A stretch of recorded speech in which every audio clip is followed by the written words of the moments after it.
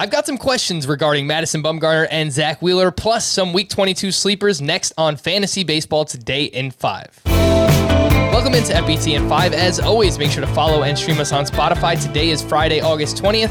I am Frank Stanfield, joined by Scott White. And on the full-length podcast, we had a bunch of burning questions, and 2 of those were about Bumgarner and Zach Wheeler. So let's start with Bumgarner, who goes 8 innings, 1 run, 5 strikeouts against the Philadelphia Phillies. Scott, are you buying what Mad Bum is selling? I'm not really. I'm not.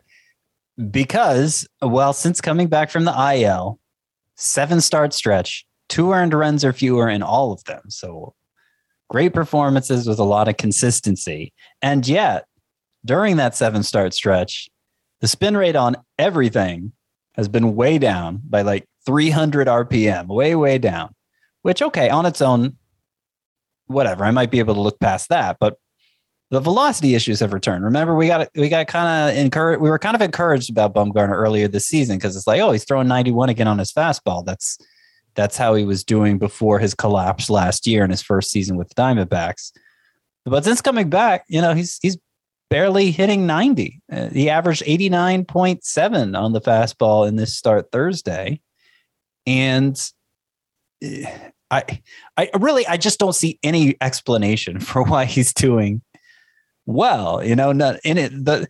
Even if you want to leave out those relative indicators, just the normal performance indicators that would tell us that, okay, a pitcher deserves to be doing what he's doing. They're just not there for Bumgarner. Yeah, I'm right there with you. The swinging strike rate is below 9%. Hard contact is up. The fly ball rate is up. There's going to be regression at some point, but maybe not next week, or at least we're hoping, because he's got 2 starts at the Pirates and at the Phillies. On the other side, Zach Wheeler, 6 earned runs allowed over 6 2/3 innings against the Diamondbacks. It's supposed to be a good matchup there for Zach Wheeler. Scott, the burning question, what is wrong with Zach Wheeler? I don't think anything. It's kind of the opposite situation where you look at the normal performance indicators for Zach Wheeler during this kind of shaky stretch, and they still look fine. It still indicates he's a good pitcher. And it's worth pointing out that 2 turns ago, he had one of his best starts of the season, complete game shutout, 2 hits, 11 strikeouts. That was just 2 turns ago. So it hasn't been all bad for Zach Wheeler lately. He's certainly given you reason to stick with him. I think he was overperforming earlier this season, but he's already given you so much this year, well exceeded his draft position. And I don't think you should lose faith in him now, even if some regression was inevitable. Would you keep him in the lineup to face the Tampa Bay Rays next week? They are second in weighted on base average over the last 30 days. Yeah, I'm still not ready to second guess whether to start Wheeler, regardless of the matchup. All right, let's get people ready for Week 22. Some 2-start pitchers. It's where we like to start. Who you got for next week? So a lot that I like that are available in they're rostered in less than 80% of CBS sports leagues. Josiah Gray would be my favorite. We've been hyping him a lot recently for his swing and miss potential. He's at Miami. He's at the Mets. 2 great matchups. Cole Irvin, he was kind of shaky on Thursday, but he's just been pretty steady all season long. In a way, we don't totally buy into it, but it's been going on all year. And one of his 2 matchups is against the Mariners. Tyler McGill coming off a great start for the Mets. One of his 2 matchups is the Nationals. The other matchup isn't great, but if one of the 2 is favorable, I'm pretty much going to go with him. Daniel Lynch has looked much better since returning from the minors.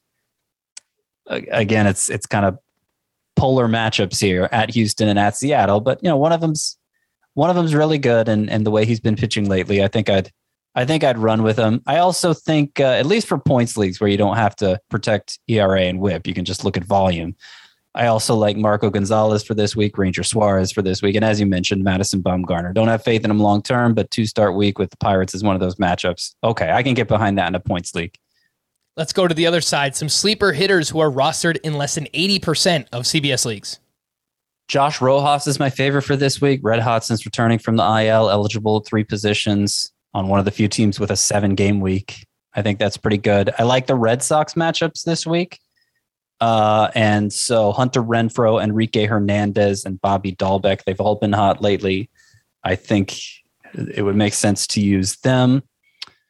I the Astros have the most favorable matchups at all. And Aledmys Diaz has been hitting well as Alex Bregman's replacement at third base. He's especially good against lefties with an OPS around 900 this season. 3 of the pitchers on tap for the Astros are lefties. So I like him. I also like Tyler O'Neill, who hit a big home run Thursday and has been heating up in August. Cardinals have the 5th best matchups this week. So I like O'Neill as well. For more extensive fantasy baseball coverage, listen to the Fantasy Baseball Today podcast on Spotify, Apple Podcasts, Stitcher, your smart speakers, or anywhere else podcasts are found.